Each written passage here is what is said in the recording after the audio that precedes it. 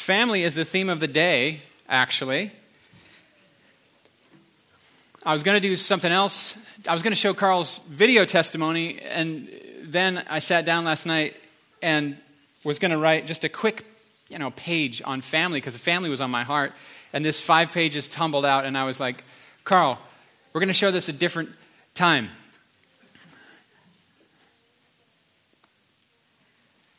Family is a word that evokes a deep sense, for me, of belonging.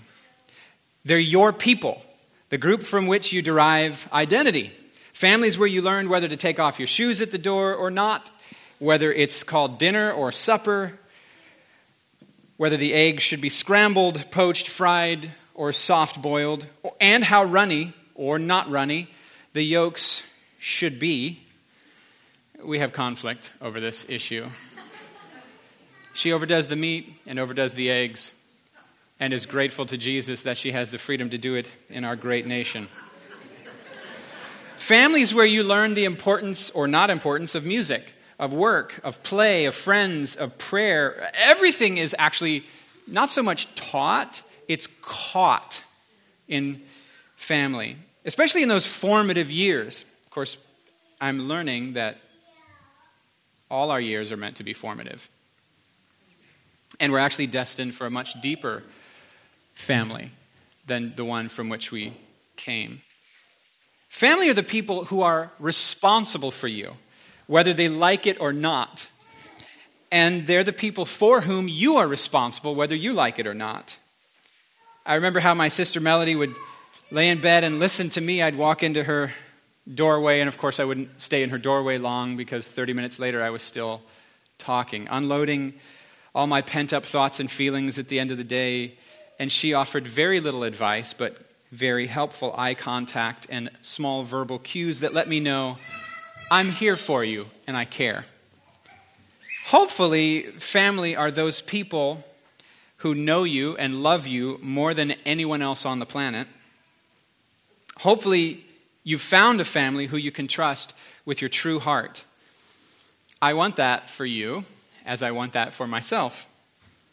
I saw a report that indicated that close friends were less reliable in finding you a compatible spouse than your family. So as much as you think they're crazy, they know you better than you think. I'm not endorsing arranged marriage. I'm just saying. In the Bible, God honors families, not just individuals. I don't know if you've picked up on that. He'll even honor your prayers because of a promise he made to your ancestor you never met. Even if you've been a royal butthead, it says that right here in the notes, so it's totally fine. It's possible that God will extend extra grace to you because he had a great relationship with your great-great-grandma, and one afternoon in a time of conversation, he said some stuff to her, so he's going to honor it now. I come from a really individualistic culture that if you ask me who I am, I'm going to start with my story. It's very different from the Bible that if you ask someone who they are, they start with 15 generations back. But even I notice in the Bible that God deals with families. He keeps promises to children's children's children's children. And once we read Scripture through this lens of looking for what it has to say about family, I think it's almost impossible to unsee it once you've seen it. God first calls Abraham, and then Isaac, and then Jacob, and then from Jacob all the 12 tribes, and then they multiply, and then God saves this great family out of slavery in Egypt, and then reveals his name to Moses, saying, I keep my covenant to 1,000 generations. In the New Testament, we find that same way to start the story. I mean, how would you start the story of Jesus? Matthew says the way to start the story of Jesus is with one of those boring lists that you tend to speed read, called a genealogy. And the reason it's not boring to a Jewish reader is because it's their genealogy. You ever thought that through? And every name in that boring list isn't a meaningless name, it's a person. And every name opens a folder in their mind of who were they, where did they live, who did they marry, how many kids did they have, what were they like, what were their strengths, what were their weaknesses, is there anything fascinating that happened in their life? It's vivid. Each story, I think at some point when we're more ingrained into the biblical worldview, we realize that it's not just their genealogy, it's actually our genealogy. And every one of those vivid stories teaches us something about ourselves and teaches us something about our God and teaches us something about our life. And the truth is, it really is our story because God's not viewing us as in a separate family, but he's actually bringing us into Abraham's family. In Ephesians 3:15, Paul says that he prays to the Father from whom every family on earth and in heaven is named, which is interesting play on words because the Greek word for family is patria and the Greek word for father is pater. Every child with their father is an imperfect and miniature expression of that greater kingdom reality. And more to the point, every family is meant to be grafted into the family of God. The church in Scripture is called the household of God. Ephesians 2:19. Saints are the siblings of Jesus. Romans 8:29. He's the firstborn among many brothers. And Hebrews 2:11. He's not ashamed to call us his brothers and sisters. His Father is our Father. And like it or not, his siblings are our siblings. Many of us, I think, would say that we come from, show of hands, let's be Garth today, a dysfunctional family, anyone? I'm with y'all, you know what I'm saying? And that, just so we're clear, that doesn't mean we don't love our families and appreciate them and are not grateful for them. It just means that there are things about our families that the Lord is still working on. Am I right? Okay. All of us would have to at least admit, I don't have to do the show of hands, that we came from an imperfect family with lots of room for improvement. And perhaps your family's brokenness has marked you, I'm saying this from my own experience, has marked you with fear that you'll repeat the sinful patterns of the past over again in your marriage or with your children. Or perhaps what your family got right has kind of lured you into a smug sense of self-satisfaction that renders you less loving and more judgmental to others.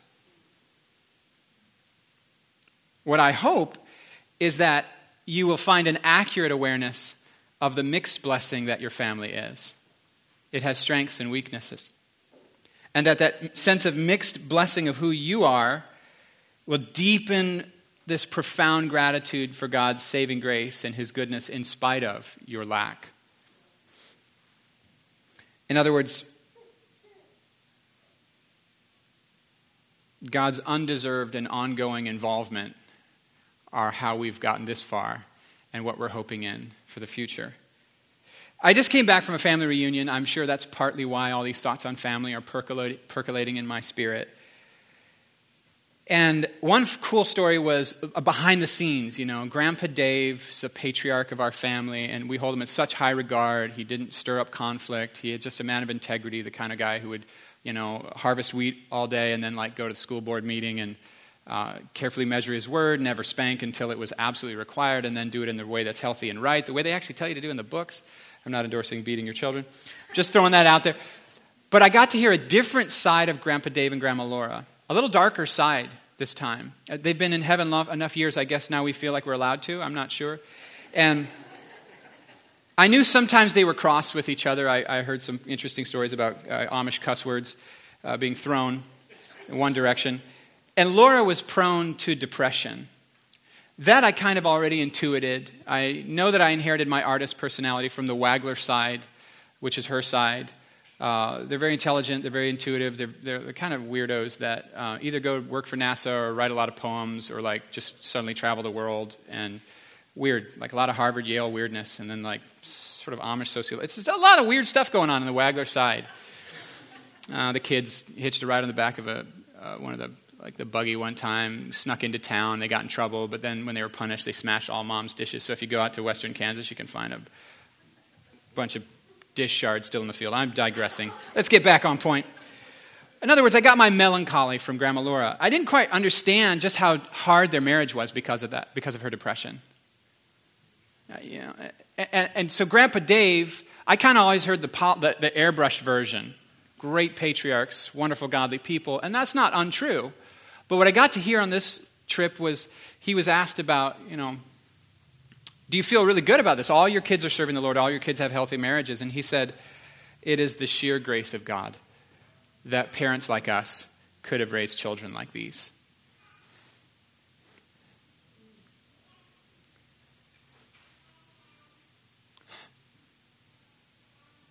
I don't know if you relate to that.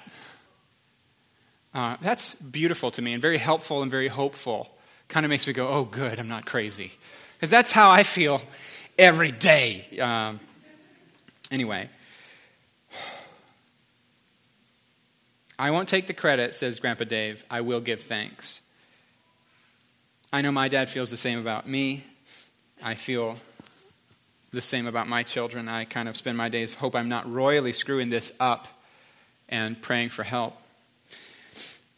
Another beautiful kingdom snapshot from the week is my little sister sharing with all the aunts and uncles and cousins about her divorce, which was finalized this year. This is the same little sister who lost her baby a few years ago. So this is it's an interesting journey for her. It's a journey she never intentionally signed up for. It was fun to watch the family, which is very conservative, shed tears and not show one bit of judgment. My dad remarked that how surprised he was that as he processed his grief with his brothers on the phone and at various times over the year, as this was going on. I mean, it was like my mom and dad were just being gutted. You know what I mean? Emotionally, that's a metaphor.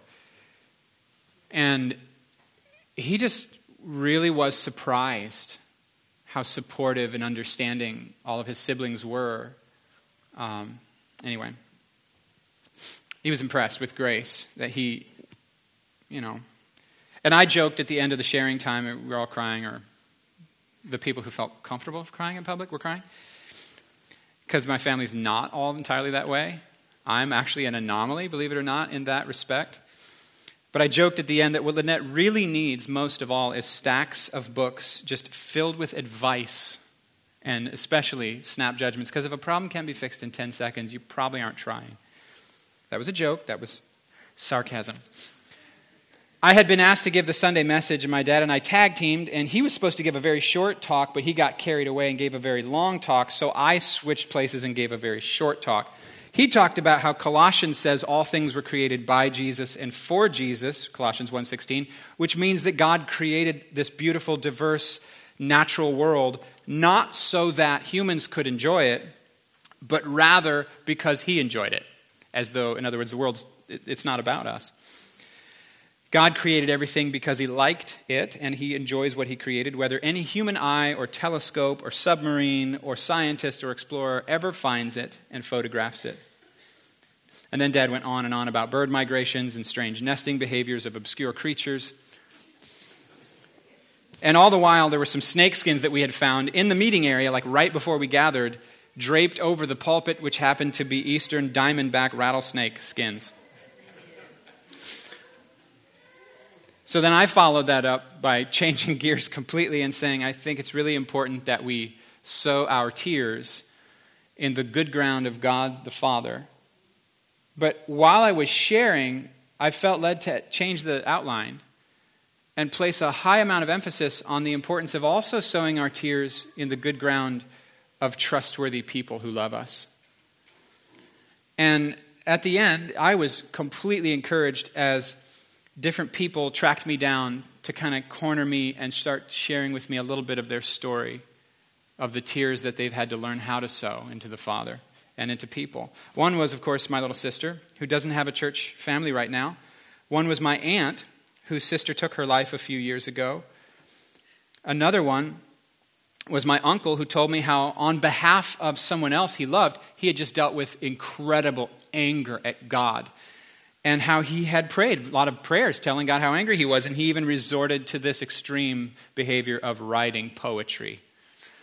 You know, I would love to read those poems. But he said, I'm really glad you said that thing about sowing our tears among trustworthy people. He said, because when I was sharing all my anger with God, it didn't break it. It didn't relieve it until I found a way to admit to people this sort of inappropriate, do you know what I mean? It doesn't look like faith to be telling the one that you've entrusted your life to, and you're supposed to say, I trust you, God, I love you, God, you're good, God, and instead you're saying, I don't trust you, this doesn't seem right, how could you be good? So when he admitted that to some safe people, then he was able to find a sense of wholeness again. I thought that was really interesting. We're all kind of, going back to my original point, we're all kind of a mixed blessing, aren't we? And we come from families that have shaped us for good and for bad. And we're all called to find our much deeper place of belonging and responsibility, but more importantly, grace in God's family. But what if you've never had even a marginally functional family? What if you've never even had a family where you felt like you belonged or were safe? What if you've never had a family that taught you anything healthy? What if your family taught you lots of unhealthy things? You know Jesus' little piece of advice on how to arrange your life?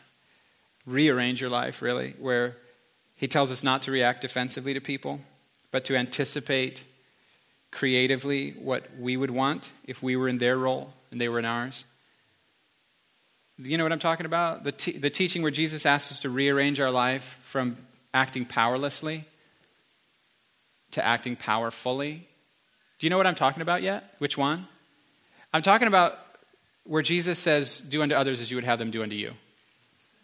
Where he completely breaks us out of that victim role into the I have power. Where he completely breaks us out of that uncreative, self-centered role and places us in that sort of compassionate, creative, intelligent offense of saying, instead of worrying about how life's treating me, I'm going to be, wait, this sounds like a bumper sticker. I'm going to be the change I want to see in the world. We call it the golden rule. It's Luke 6:31. Act how you want to be treated. Take the brave first action, and then take the brave second action, and then take the brave third action. If you wish that someone had shown you more grace when you were in a bad place and you were acting ratty, well, be kind to someone who's being intentionally hurtful to you. If you wish that someone would have confronted you with a truth, but while confronting you, stayed affectionate, stayed cheerful, and then let the matter go as soon as they gave their opinion. In other words, if you wish that people were honest with you but not manipulative, well, be that for others. In other words, we actually have the power, if we've never had a family that's healthy, we actually have the power to be that kind of family, even if we haven't had that kind of family.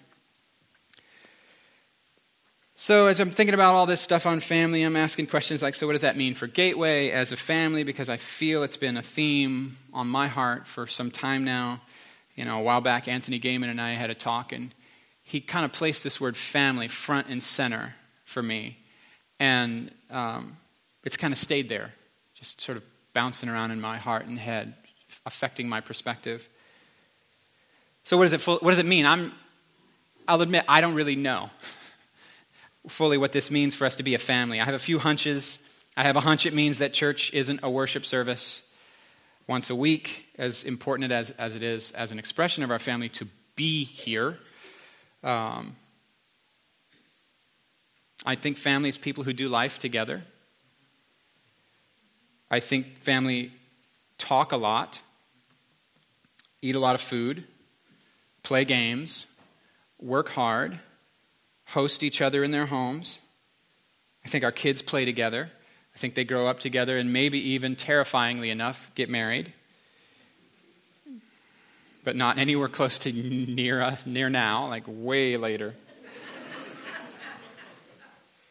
And I think family means that you know my strengths and weaknesses and you can sort out how to love me as the total package. And I do the same with you. I think it means you love me enough to risk being vulnerable with me so that I can take better care of your heart. And I do the same. I think it means we hug and we fight and we forgive each other, and we share the load, and we share the joys, and we share the journey. And I think it means a lot more, and I don't quite know what all it means. What do you want from me, people, here? I'm just trying to figure it out myself.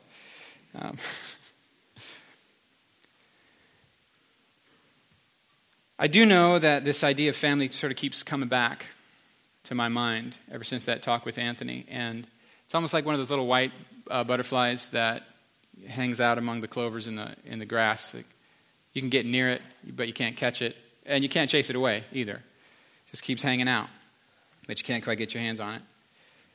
But I do suspect that just like I have a little snapshot on what does it mean to be God's family, you probably have a little piece of that puzzle, to use Tammy's language.